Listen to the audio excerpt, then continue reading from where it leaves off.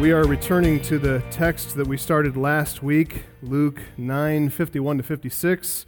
We're studying in Luke 9:51 and following. This is Jesus, the model of missionary mercy. Jesus, the model of missionary mercy. As we studied last week, we see that Jesus came to show mercy. God sent him to show mercy. Jesus came to show mercy, to minister God's mercy to a people in need. He ministered to many immediate physical needs, as we know, as we just sang about.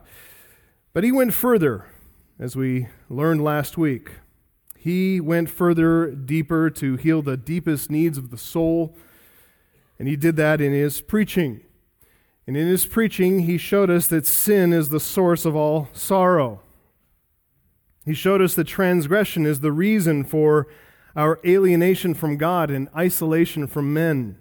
He showed us that iniquity is the cause for all our uncleanness, every impurity.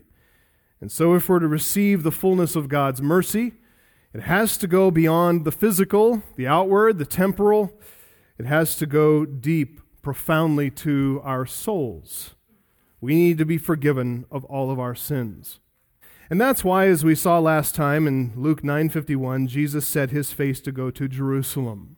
So let's look at our Bibles and read the text again this morning as we begin. When the days drew near for him to be taken up, he set his face to go to Jerusalem. And he sent messengers ahead of him who went and entered a village of the Samaritans to make preparations for him. But the people did not receive him because his face was set toward Jerusalem. And when his disciples, James and John, saw it, they said, "Lord, do you want us to tell fire to come down from heaven and consume them?" But he turned and rebuked them. And they went on to another village. We said that in that text there are three characteristics of mercy. And we covered the first one last time. As the model of missionary mercy, Jesus showed us first point in your outline. It should be written in there in your bulletin and everything filled in for you. But Jesus showed us first that mercy is characterized by firmness.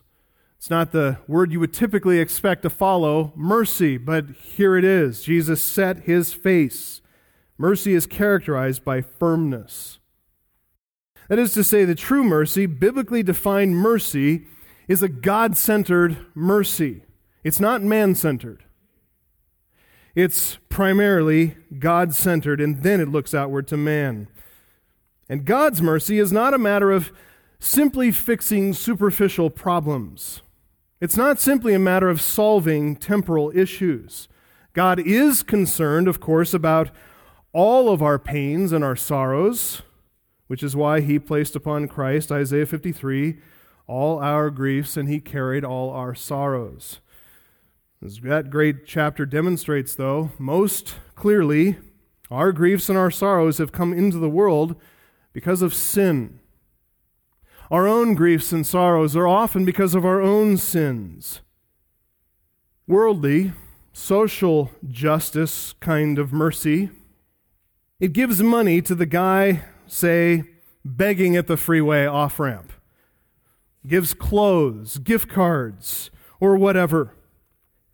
And as soon as that worldly-minded do-gooder and that homeless guy part ways, what happens?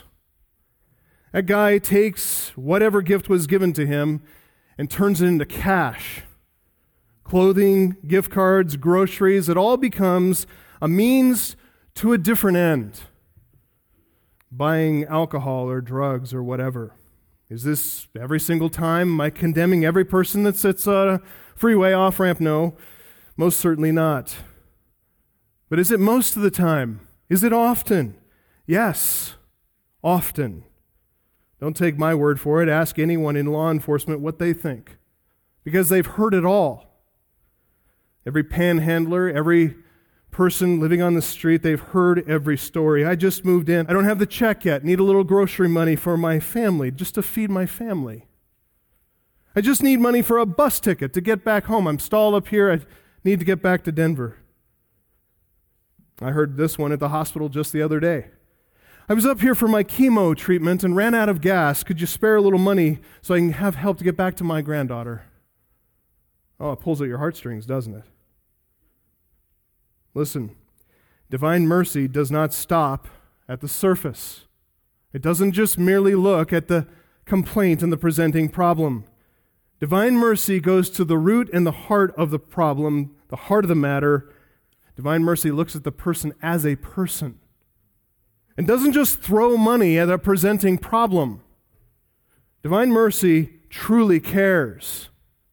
Divine mercy looks past whatever is presented and says, what is the real issue? How do I really help this person? Divine mercy requires investigation and time. Looks at the person begging for change at a freeway off-ramp and realizes that money may indeed support an enslaving, life-destroying habit.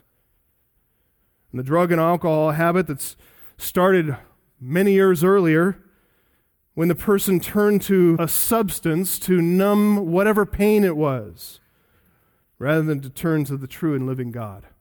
The Bible calls that sin. And that's the route that this person's sin went. We don't condemn the sinner. We weep over that person. We're concerned, truly concerned, feeling great compassion for his or her condition. We see in front of us the degrading effects of enslavement to sin. And so, we talk with the person about the gospel.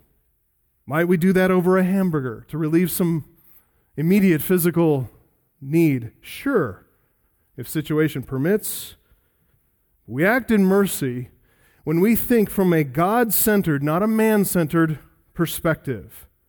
We realize that divine mercy did not stop with us until sin was condemned, until death was dead, conquered in the cross.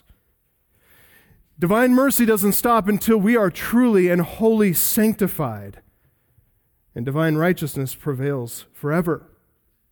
That is what Jesus had on his mind as the days drew near for him to ascend back to heaven. His ascension, as we said, it would be immediately preceded by rejection, then death for sins, then the burial of his body, and then his resurrection in triumph. And he had to steel his spine. He had to set his face like flint and fix his will on journeying to Jerusalem. Jesus here is irreversibly resolved. He's inflexibly rigid about this matter. He is firm about the true demands of mercy, and he's not going to settle for less than final judgment on sin, the death of death itself. He was also firm, as we saw last week, about the divine time frame of mercy. He's not going to be budged off into a man-centered time frame, man's demands. He's going to follow the leading of the Spirit of God. He's also firm here about the future needs of mercy as he's here preparing his apostles for their future administration of God's mercy in and through the ministry of the church. As we said last time at the very end, God sent forth his Son, didn't he? Apostello, to send forth. Jesus sent forth others. He started with his apostles. Literally, they are the sent out ones. And we too, beloved, today are sent out. By extension, because of Jesus' great commission, we are sent out to make disciples of all nations, baptizing them in the name of the Father and of the Son and the Holy Spirit, and teaching them to observe everything Jesus commanded. This is a mission of mercy. That is what we are doing here as a church. Are we concerned about physical problems? Are we concerned about clothing the naked, feeding the hungry, giving water to those who are thirsty, visiting those who are in prison? Absolutely.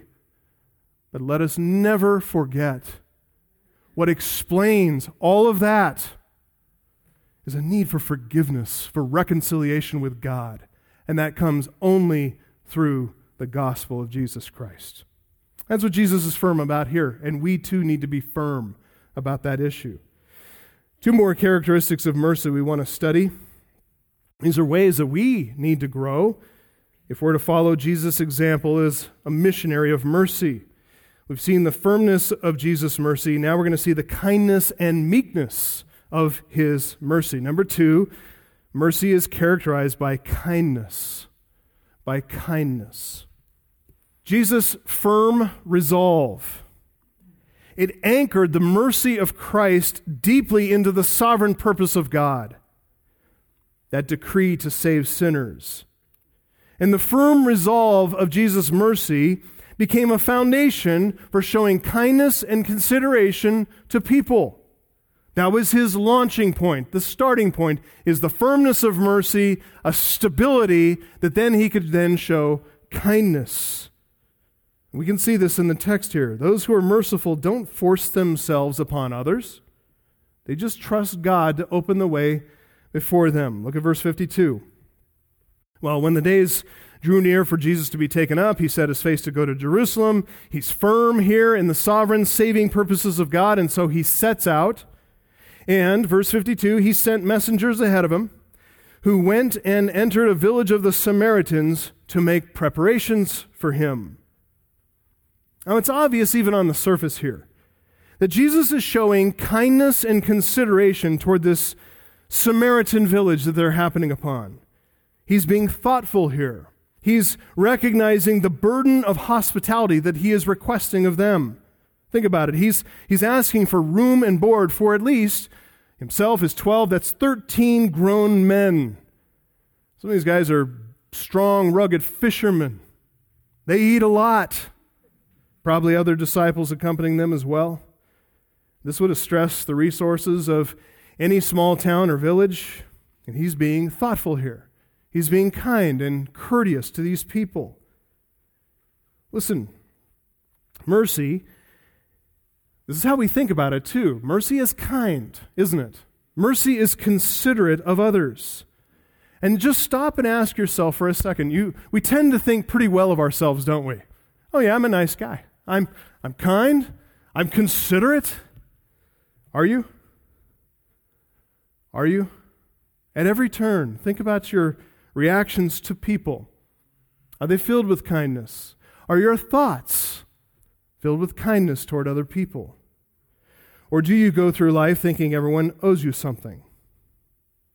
Are you polite? Are you well-mannered? Are you thoughtful? As Christians, we should be the most kind of people. We should be the most considerate. We should not look at anybody through human prejudice, through appearance. Look at people as people. After all, just look at our Lord here. The merciful show kindness, consideration, common courtesy. You might say mercy treats people with good manners. We act like gentlemen. We take on the role of playing always with people the gracious host. No matter where we are, we're on God's property, aren't we? And so we, representing God on God's property, we're the gracious host. We show hospitality to all, no matter where we are. When we extend kindness, when we show consideration, we put ourselves in the position, though, of being taken advantage of, don't we? Are you willing to risk that? Are you willing to trust the good providence of God to direct your path? Will you navigate through life calmly by His good and wise providence over your life? Even using the rejection and the impoliteness of others to direct? This becomes even more remarkable here in our text when we stop to recognize the Jews and Samaritans actually hated each other. They hated each other. And so what Jesus is doing here, it goes way beyond expectation when he shows consideration for this Samaritan village. Jews and Samaritans would find Jesus' behavior here remarkable. This deep-seated historic animosity between Jews and Samaritans meant for his fellow Jews, like the 12 apostles traveling with him, they would see this as a remarkable kindness, and they might even think of Jesus here as being just a bit naive. I mean, Jesus, these are Samaritans. Don't you know who we're dealing with here? This is nothing remarkable for Jesus, though. He's simply practicing in his life what he always practiced and what he taught back in Luke 6:27-28. But I say to you who hear, love your enemies. Do good to those who hate you. Bless those who curse you. Pray for those who abuse you. Then this in verse 31, as you wish that others would do to you, do so to them. If you love those who love you, if you do good only to those who do good to you, what benefit is that to you? How are you different from anybody else? What credit is that to you? What sets you apart from everyone else in the world is when you love not your friends, not when you love nice people, not when you love people who go out of their way to show every consideration for you. And listen, in a world like ours, in a capitalist economy, where consumer is king and everybody is trying to fawn over you to get your dollars into their pockets, you're treated, marketing gurus tell us, they set up all kinds of ways to flatter you, to make you feel good about yourself. They do it in the restaurants and the stores and everywhere else, and we've come to expect that. Listen, love is not when we smile back at them. Real love, true Christian love, is when you love your enemies. When you love those who hate you and scorn you, despise you. When they look at you and say, the earth would be better off without you. When you love those people. When you show mercy and kindness and courtesy and others-focused consideration. So Jesus said, Luke 6:35, love your enemies and do good and lend, expecting nothing in return, and your reward will be great. You'll be sons of the Most High, for He is kind to the ungrateful and the evil. Be merciful, even as your Father is merciful. That's how Jesus is thinking as He approaches this Samaritan village. He's concerned about finding a place for rest, for nourishment, for His traveling party who are weary. But even that concern is not single-minded and single-tracked. He's also concerned about those who might accommodate their needs. He's thinking about everyone. This is normal thinking for Jesus. He doesn't look at people through the prism of ancient prejudices and racial bigotry. He doesn't make superficial judgments based on appearances, based on perceptions. Jesus has God's interests in mind first, and then He thinks outward from there. And He knows God loves all people, and God extends mercy every single day to all people. That said, we need to realize that Jesus is here not naive. He knows the reception they're likely to receive here. He knows that there's no love lost between Jews and Samaritans. He knows that there's no compassion shared between them, no kindness. This attitude went way, way back. Both sides claiming historical and theological justification for their embittered hatred of one another. The animosity between Jews and Samaritans only deepened with time.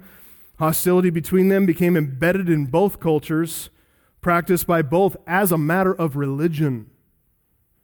So don't get the idea that Jesus went skipping down the path to this village with sort of this naive, Pollyannish belief in the inherent goodness of all people. Oh, these Samaritans will tap into their natural kindness because they're good after all.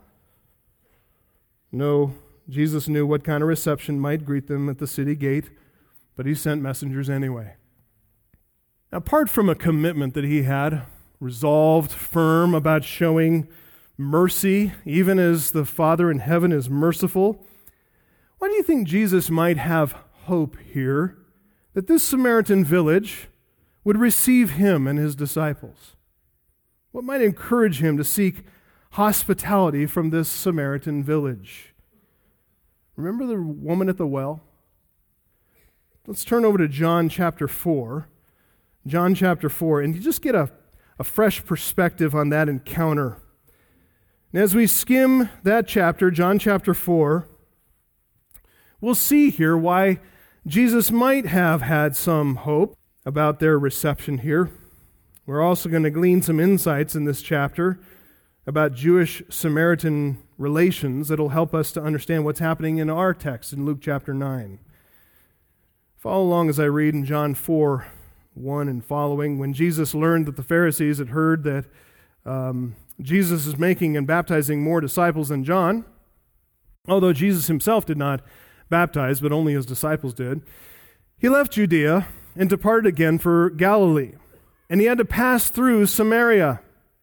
So He came to a town of Samaria called Sychar, near the field that Jacob had given to his son Joseph. Jacob's well was there, and so Jesus, wearied as he was from his journey, was sitting beside the well. It was about the 6th hour. Love that little insight into Jesus' full humanity, right? Look at verse 7. A woman from Samaria came to draw water, and Jesus said to her, "Give me a drink." For his disciples had gone away into the city to buy food. And the Samaritan woman said to him, "How is it that you, a Jew, ask for a drink from me, a woman of Samaria?" For, note the parenthetical comment, Jews have no dealings with Samaritans. Interesting comment, isn't it, by the author of John's Gospel, the narrator, who is John, right? The one who wants to call fire down. This is John writing this. His comment should make us pause and ask, why don't Jews have any dealings with Samaritans? What's going on there? Many of you are reading through our annual Bible reading program along with the rest of our church. In our Old Testament reading, where are we? Kings, right? We're in Kings. It's the time of the divided kingdom. David and Solomon have died. Their lineage continues in the southern kingdom of Judah, but there are 10 Israelite tribes who rebelled from the southern kingdom and followed Jeroboam, a slave, and became the northern kingdom of Israel. And the kingdom of Israel started in wickedness and blatant idolatry, and it continued that way all the way until its end in exile. It was King Omri. He's the father of wicked King Ahab, of Ahab and Jezebel fame, bought the hill of Samaria. Omri bought the hill of Samaria according to 1 Kings 16:24. He bought the hill of Samaria and he fortified it. That means he built a wall and put towers up there. He called the name of the city that he built Samaria.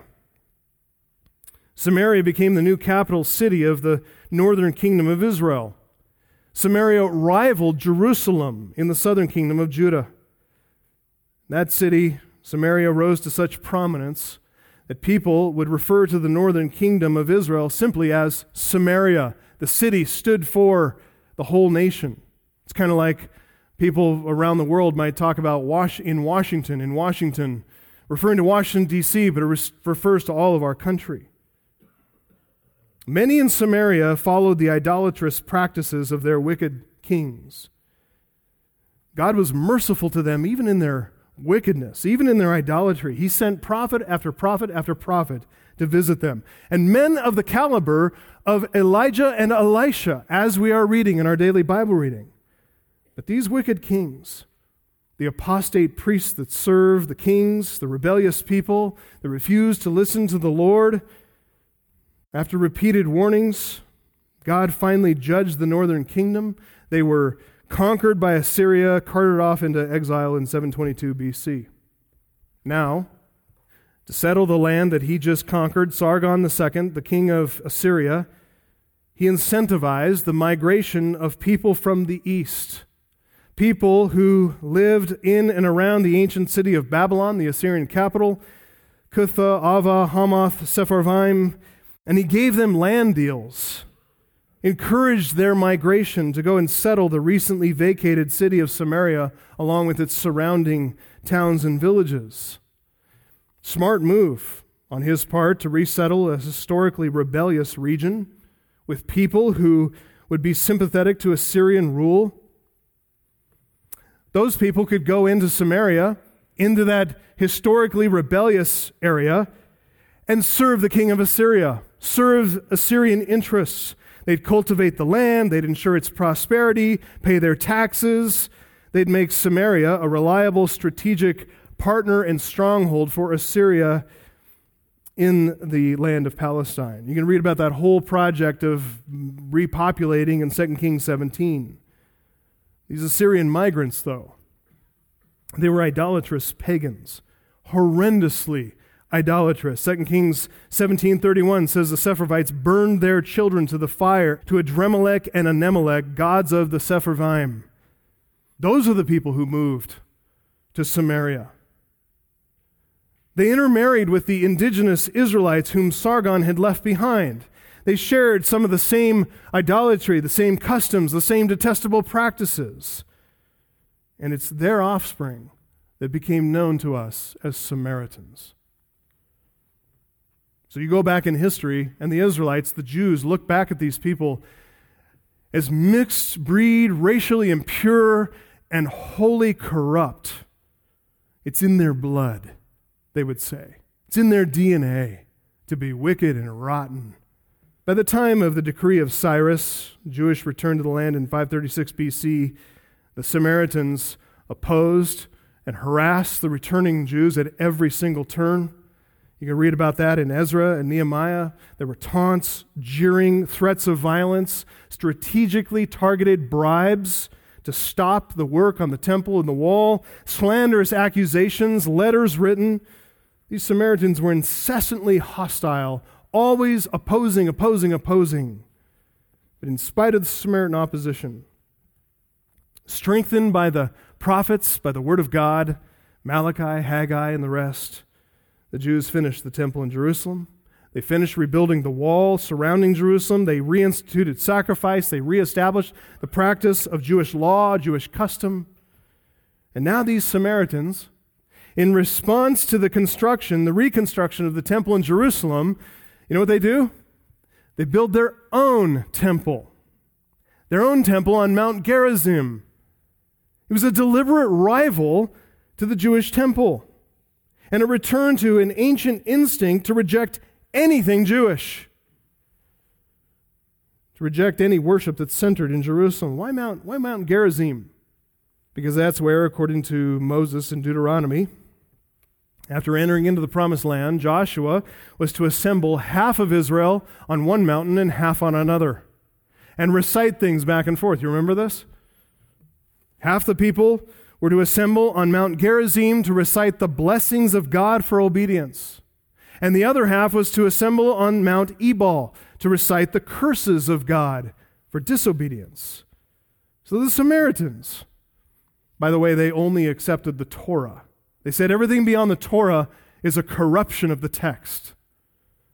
They only accepted the Torah, the first 5 books of the Bible, Genesis, Exodus, Leviticus, Numbers, Deuteronomy. They accepted that. And in trying to one-up the Jews, they built their temple on a more biblical location, Mount Gerizim, the God-ordained mountain of blessing. It's right there in the text. They're trying to claim biblical historical priority over the Jews. They're trying to keep their own people from going back to Jerusalem to worship in Jerusalem at the new temple. They're trying to perpetuate the rivalry. So that helps you see why in John 4:9, Jews have no dealings with Samaritans. They are an impure, mixed-race people, vile offspring of Israel's apostates left in the land and pagan idolaters from outside of the land, Gentiles, Goyim. The Jews cursed the Samaritans in their synagogues during their daily prayers. Can you imagine that? Can you imagine if every Sunday we got up here and prayed prayers of imprecation and curse on people from other countries? Wouldn't that be weird? It's only weird to us because we understand the mercy of God, that we are those cursed people. They would curse the Samaritans in prayer, asking God, get this, asking God to never allow a Samaritan to enter into eternal life. Hatred. On the other side of this feud, Samaritans found plenty of reasons to hate Jews. Ezra 4:1-3, the Samaritans came to offer help in rebuilding the temple. Let us build with you, for we worship your God as you do, and we've been sacrificing to him ever since the days of Esarhaddon, the king of Assyria, who brought us here. Sargon. Sounds innocent enough, doesn't it? They're claiming to worship the same God. This is the original ecumenism. We're all of one. We're all one people, all children of God. In fact, we're your brothers. Let us help you. The governor Zerubbabel perceived their motives, and he refused this partnership. You have nothing to do with us in building a house to our God. We alone will build to the Lord, the God of Israel. No partnership with idolaters. That was a right move. It was a good move, but that became fodder for the feud, adding insult after insult. Later on, it was John Hyrcanus, the Maccabean ruler. He also served as high priest. He came to Mount Gerizim in 112 BC, obliterated the temple, turned it into rubble. Didn't do much to improve Jewish-Samaritan relations. So bring this back up to date, back to the time of Jesus in the first century. The land of the Samaritans. It's west of the Jordan River. It sits right in the middle of Israel. You've got the Galilee at the top and Judea at the bottom. Samaria right in the middle. Pretty inconvenient for Galilean Jews who want to travel south to worship in Jerusalem, which they have to do 3 times a year. Many Jewish pilgrims refused to go through Samaria. They said, we're not going. We're not going through that corrupt land. So they opted instead for the less convenient route by far, going to the east of the Jordan River. That required 2 river crossings. Dangerous, took weeks. Other Galilean Jews, though, decided to take the risk, and they journeyed through Samaria. That direct route only took 3 days. But it was a risk. You took your life in your hands. William Hendrickson says, so implacable was the resentment of Samaritans toward such Jewish pilgrims that instead of showing hospitality, they would hinder the travelers in every way, even to the extent of actually murdering some of them. Josephus said much the same thing. He also said that the route to Jerusalem through Samaria was the quickest. He also said that Galileans often took the risk, but when he sent his friends through Samaria, having a bit of money, he took every precaution to ensure their safety. He says this, I also sent 500 armed men with them as a guard, and I then wrote to my friends in Samaria to take care that they might safely pass through the country. Pretty severe hostility. If you look back at John 4:9, now we make sense of how this Samaritan woman asked Jesus, how is it that you, a Jew, ask for a drink from me, a woman of Samaria? Even in asking the question, you can hear just a subtle reference to that racial hostility. She describes herself not as a Samaritan woman, but rather a woman of Samaria. He, just a Jew. She, a woman of Samaria. She wears her prejudice on her sleeve. And her response to Jesus, it's subtly but noticeably, it's a bit prickly, just a bit snarky. Think she's trying to get out of giving him a drink of water? Notice how Jesus looks past any slight. He looks past any insult. He responds in kindness and mercy. Verse 10, if you knew the gift of God and who it is that's saying to you, give me a drink, you would have asked him, and he would have given you living water. It's a metaphor, right? He's offering her eternal life. He's offering her life. Well, she doesn't know what he's talking about, so she runs back to familiar ground. She goes back to the Pentateuch, verse 12. She's claiming priority of Samaritan ownership of the well. Again, Jesus, he sees their spiritual dullness. He overlooks any historic dispute about well ownership. It's just a distraction for what he really wants to tell her. Look at verses 13 and 14. Everyone who drinks of this water will be thirsty again. Whoever drinks of the water I will give him will never be thirsty again. The water that I give him will become in him a spring of water welling up to eternal life.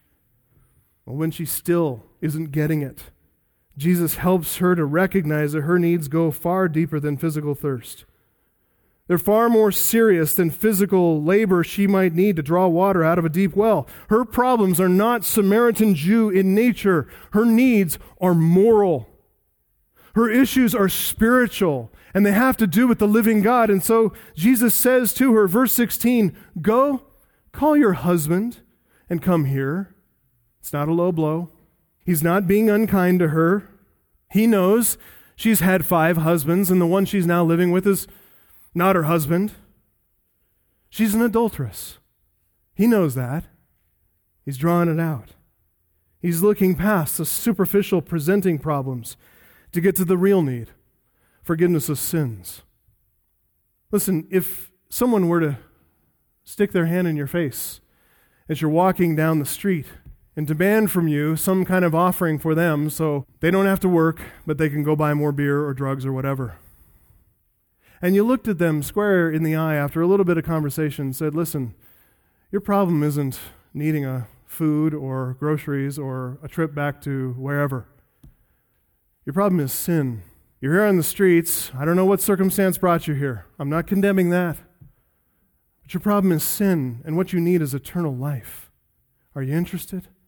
Because I've got the message. Silver and gold have I none. What I do have, I give you. Let me tell you about the Christ who saved me from my sin. That's what Jesus is doing here. And by being direct, going to the heart of the issue, he's bypassing her prejudices. He's going deeper than physical needs and cares. He's ignoring any flippancy or insult or intent to derail the conversation. With a heart full of kindness and compassion for this woman, he seeks to minister to her deepest need. In kindness, he comes to her as an agent of God's abundant mercy. He doesn't treat her like a representative of the opposing tribe. He doesn't treat her like a member of a rival religious group, a cult, an aberration. He's treating this woman, like a person in need. He treats her like a person precious in God's sight, in need of saving grace. So Jesus exposed the extent and consequences of this woman's sin in verses 17 to 18. And again, notice how she tries to dodge and deflect. Verse 19 and 20, the woman said to him, Sir, I perceive that you're a prophet. Like, how does he know my past? Our fathers worshipped on this mountain, Mount Gerizim. There used to be a temple there, remember? You Jews destroyed it. But you say that in Jerusalem, that's the place where people ought to worship. Look at what she's doing, right? She's trying to avoid the light that Jesus just shined on her life. She's bringing up history, theology, but she doesn't understand even that, does she? She doesn't understand what she's saying. She thinks it might be useful at the moment to get this Jew off her case, though. So she all of a sudden becomes an astute theologian. Let's talk about history. Let's talk about theology. Let's talk about my concerns with you Jews. Again, Jesus here, he doesn't get into debate on Mosaic authorship or authorship of historical books or the Psalms or the writings. He doesn't talk about any of that, does he? He doesn't talk about the prophets. Bypasses the controversy in verses 21 to 24. He extends mercy to her, even revealing to her in verses 25 and 26, revealing to this woman who is resistant from start almost to the very end that he is the Christ of whom she has heard. Now she gets it. God's grace has come to her. Her eyes are opened, her heart is open and alive, and she takes off. She runs back to her village. Read the ensuing conversation between Jesus and the confused disciples, like, what are you doing here? Why are you talking to this woman? We only got stuff to do? What are we doing in Samaria anyway? Just one thing to note on that section, Jesus speaks there about missionary concerns in verse 35.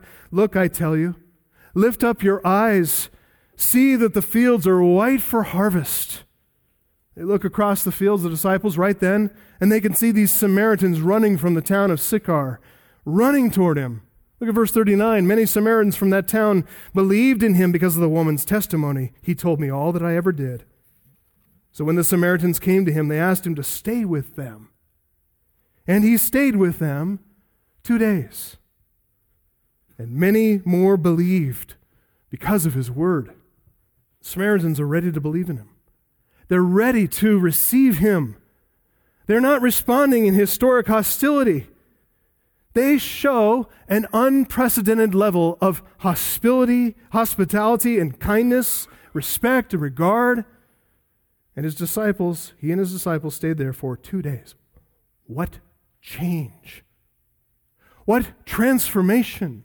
What melting away of all rivalry and tension and opposition and hostility. It all started because he cared for a person as a person. He ignored the historical animosity. He ignored the cultural prejudice, the theological rivalry. He refused to fear any potential harm from Samaritan hostility. And remember, he's been firmly fixed in divine mercy. And he's able, out of that position, to extend kindness to a people who are historically, culturally, theologically hostile. Jesus shows us how to be missionaries of mercy. He treats these Samaritans as they are. They are people in need of salvation. Beloved, is that how you look at people? Because I hope you're making a connection in your mind. Seeing a parallel between Jews and Samaritans of Jesus' day and the historical, cultural, theological conflict that exists today between Christians and Muslims.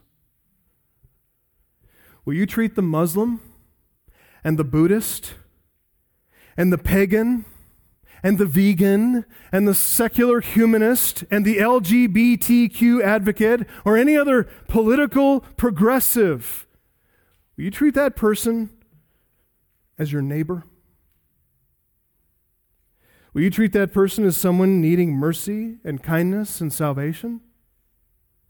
That's what Jesus did. Well, this early example of Jesus' kindness, as we look back, go back to Luke 9. Luke 9:52. Jesus had every reason to lead with kindness and consideration and courtesy toward this Samaritan village. So Jesus sent messengers ahead of him who went and entered into a village of the Samaritans to make preparations for him. He refuses to entertain prejudices. Alfred Plummer said some Jews taught that a Samaritan's bread was as defiling as swine's flesh. Jesus is more than willing to eat their bread. Anchored by a firm resolve to show the deepest mercy, Jesus is now eager to show kindness to these Samaritans too. So we've seen mercy characterized by firmness, verse 51, mercy characterized by kindness, verse 52. I'm going to wrap this thing up with a final point. Number 3, mercy is characterized by meekness. Mercy is characterized by meekness. Meekness is not a virtue that you notice when everything is going well. Meekness is not a virtue that you notice in people when everybody's nice to them, when they're getting their way. Meekness requires trial, difficulty, insult, injury, and then you get to see the patience, forbearance, long-suffering spirit of mercy. So God set up a little test for the disciples. Set up a little test, one that involves significant insult. In response to Jesus' kindness and consideration, verse 53, it says the people did not receive him because his face was set toward Jerusalem. Jesus sent an advance party to make preparations. But when the Samaritans learned about the intention of this group of Jews, that they're on their way to Jerusalem to attend the Feast of Booths at the Jerusalem temple, no less, and by the way, our temple is sitting wrecked on a hill back here because of the Jews, so they refuse hospitality. They close their doors, close their gates, and say, no, keep walking. Now, is that rude? Yeah, it's rude.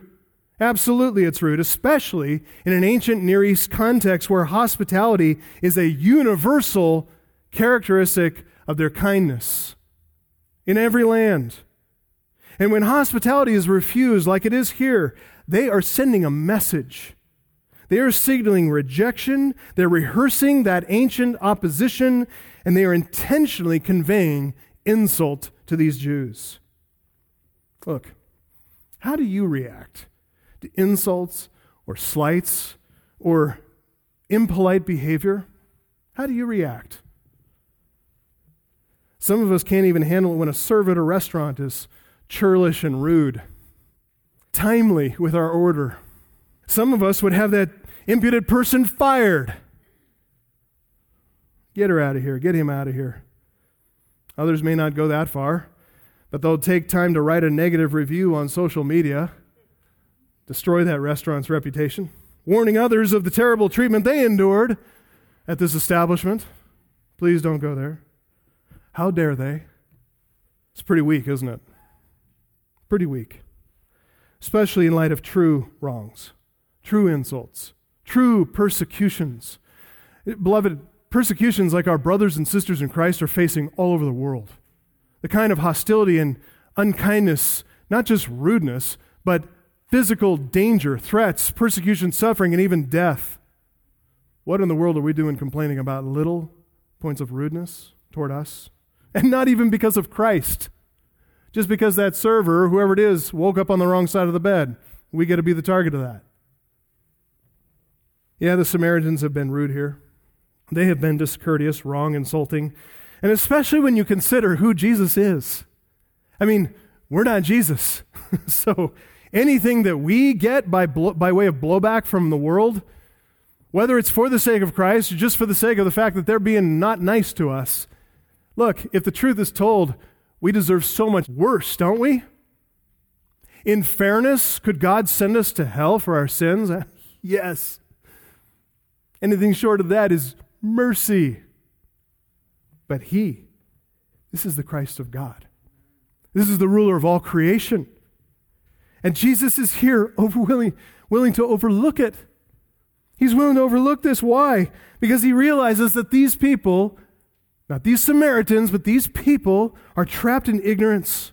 They're stuck in small-mindedness of ancient rivalries, old grievances.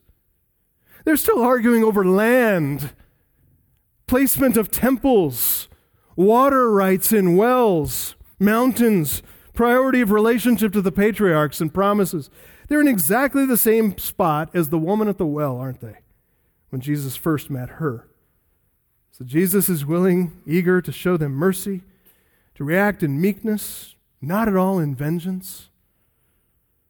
Samaritans here, they're not rejecting Jesus because they know who he really is, because they're a Christ-rejecting people in any informed sense.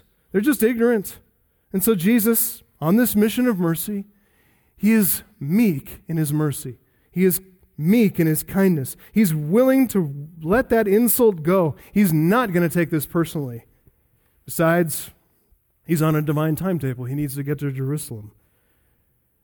So as Jesus walks away, as he continues down the road, the disciples, James and John, ready to take up the offense. They're not going to let this go. Verse 54, they're out there already writing their negative review on Yelp. When Jesus' disciples, verse 54, James and John saw it, they said, "Lord, do you want us to tell fire to come down from heaven and consume them?" You can't fault these guys for lacking zeal, can you? Make no mistake. When they suggest this course of action, they're speaking with all sincerity. They're not joking. This is not hyperbole. This isn't a metaphor. They're ready to nuke the village and turn it into a pile of burning rubble. It's not an ignorant zeal and passion. They truly believe that Christ's permission is going to result in fire falling from heaven. Why this course of action, though? Why fire from heaven? Where'd they get that idea? Well, there's several reasons for that. Obviously, they'd recently seen Elijah with Jesus on the Mount of Transfiguration. Elijah was a prophet that went to the northern kingdom of Israel. That's Galilee territory. That's their home ground, and Samaria. When Elijah confronted King Ahab and the Baal worship he and his wicked wife Jezebel were promoting in the land, remember, Elijah is the one who called down fire from heaven to consume the prophets of Baal. Severe judgment. It's probably not the incident, though, that they're thinking of when they're thinking about calling down fire on the impoliteness of this village. Back in 2 Kings, if you're reading through, again, daily Bible reading, you've read through this, King Ahaziah of Israel, he had taken a nasty fall in his royal palace. And his palace, if you'll note, was in Samaria.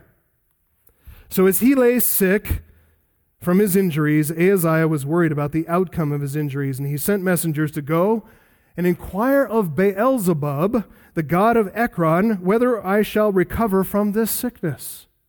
Thorough pagan, isn't he? God sent Elijah to intercept the messengers of the king of Samaria and to tell them, is it because there's no God in Israel that you are going to inquire of Beelzebub, the god of Ekron? Well, now, therefore, thus says the Lord, you shall not come down from the bed to which you've gone up, but you shall surely die. Messengers returned to Azariah, the king, said, Here's what the prophet said. And then they ducked. King got mad. He sent captains military with 50 men to arrest Elijah, bring him in as a captive before the king. He's going to put him in bars, make a public mockery out of him. This king living in Samaria, remember, he's a forerunner to the present Samaritan hostility. He is ready here to insult the man of God in a significant way. He didn't intend to receive Elijah with respect and regard. Oh, let me hear more from the God of Israel. No. He's going to show him the utmost disrespect, ready to haul him in like a common criminal. So it says in 2 Kings 1, 9-13, he sent 50 men. He sent a captain of 50 men and 50 men, a detachment of soldiers to arrest Elijah. Captain said, Elijah, come down, submit to the arrest. And Elijah said, if I'm a man of God, let fire come down from heaven and consume you and your 50. You know what happened? Fire came down from heaven and consumed the 50. Happened a second time, same thing, only in the second captain sounded even more demanding, more insulting. Fire of God came down from heaven and consumed him and his 50 as well. The king seems willing to keep on sending his captains and his soldiers into the fire, so he dispatches a third detachment, another captain, another 50 men. This last captain said, I think I'm going to take a different approach. 2 Kings 1:13, captain came, fell on his knees before Elijah, and entreated him, O man of God, please let my life and the life of these 50 servants of yours be precious in your sight. Well, that man lived, along with his 50. Finally, a little respect, right? Just got to burn a few people up and you get a little respect around here. Now, if you don't see the parallel, James and John sure did. They know that the one who is greater than Elijah is walking with them. He's the leader of their party. He has come showing remarkable condescension, unprecedented kindness. This is how they respond. This is how you react to this kindness and consideration from the Messiah himself. How dare you? Again, you can appreciate their zeal. It's an interesting way that they ask for Jesus' permission. Lord, do you want? It's the word want. Do you want us to tell fire to come down from heaven and consume them? They fully expect Jesus to grant permission, that he wants that too. They believe that they know what he wants at this moment in the face of this Samaritan insult. They really believe that they have God's interest in mind and Christ's interest in mind. After all, didn't Jesus just say, not Luke 9:48, whoever receives this child in my name receives me? The Samaritans hadn't received the children Jesus sent to them, the messengers who came in his name. So they didn't receive them. They didn't receive Jesus. They didn't receive Jesus. They don't receive the Father who sent him either. And if they don't receive the Father, burn him at the stake. So James and John intend to incinerate the Samaritans, nuke the village for the offense of not receiving the messengers, not welcoming Christ, not showing hospitality to Christ. They assume Jesus has the same sentiment. But think again. Think again. James and John should probably have taken notice of Jesus' physical posture at this point. His physical orientation. What do I mean by that? Look at the final two verses. 55, 56. Jesus turned and rebuked them. And they went on to another village. Jesus turned. He turned. Why did he turn? What does that tell us? It tells us that Jesus had already been walking away. He'd already been moving on. They could have discerned what he wanted by his reaction to the Samaritan insult, that he just kept moving. He took that as a divine direction. Oh, not this village, God. Okay, I'm walking on to that village. So he's walking ahead of them, and he has to turn around to talk to them. He's not making a big deal here out of their refusal to show hospitality. He's not demanding personal respect. He's walking away. That told them what he had wanted. That told them everything they needed to know about what he had wanted. He wanted to move on. When Jesus did turn around, verse 55, it says he rebuked them. Very strong word there, epitomao, to strictly, negatively appraise somebody, to charge them as being blamable. In some contexts, it has the added sense of an injury that assesses a penalty to them.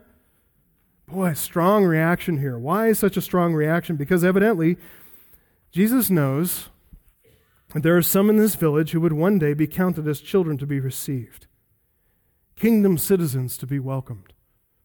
And short of that, even if there are no elect of God in that particular village, you know what else he thinks? Now is a time of mercy, not judgment. First Advent, mercy. Second Advent, plenty of time for vengeance and judgment. Now it's mercy, mercy, mercy, mercy. James and John, unwittingly, in their own zeal, they could potentially threaten the safety of some of the elect in this village. We know from John 6:39, Jesus is very serious about keeping all his elect safe to the very end. This is the will of him who sent me, Jesus said, that I should lose nothing of all that he has given me, but raise it up on the last day. And he is going to keep his word. Praise God. Any threat to the safety of his elect, whether in this village or anywhere else, receives a stern rebuke from Christ. How unfitting, isn't it? That it's two of his apostles, the foundation of the Christian church, that are threatening the safety, potentially, of the elect. No wonder he delivered such a stern rebuke to teach us all a lesson. So in the meekness of mercy, Jesus absorbs any insult. He resigns himself to the fact that he's not going to be received by this village. They're not going to be refreshed from their weariness. Verse 56, they went on to another village. Probably an indication that they left Samaria altogether, went back into Jewish lands, maybe even traveled as far as Perea, other side of the Jordan River. Mercy cost him, didn't it? It cost him refreshment and rest. It cost him nourishment. And not just his own personal nourishment, maybe he could accept that, but he's a leader. He's thinking of people around him who are going to suffer as well. Think about you in your own family, caring for your children. Yeah, you can endure a lot, but what about for the kids? What about for the grandkids? Jesus is thinking like that. Cost him. Inconvenienced him along with all of his party. But listen, that's what the meekness of mercy is willing to endure. And especially in the interests of mercy and divine salvation. It's not just the Samaritans in this village that rejected Jesus, is it? All people did.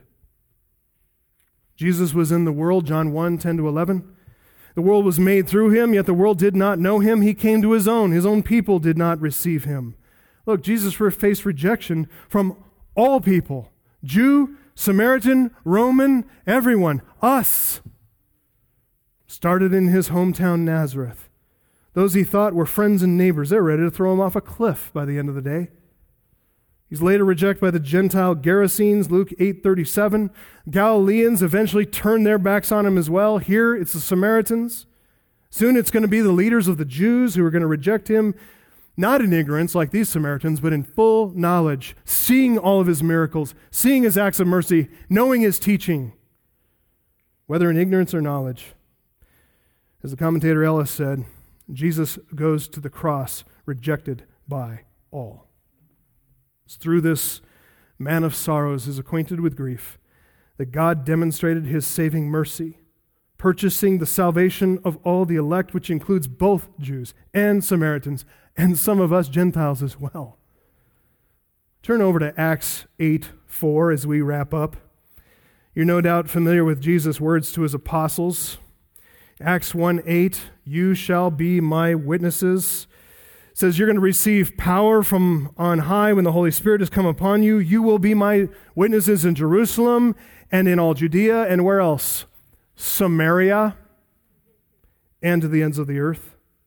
Well, that happened in Acts 8:4-8. It says those who were scattered from the persecution in Jerusalem, they went about preaching the word, and Philip went down to the city of Samaria and proclaimed to them the Christ. And the crowds, look at this, with one accord, paid attention to what was being said by Philip.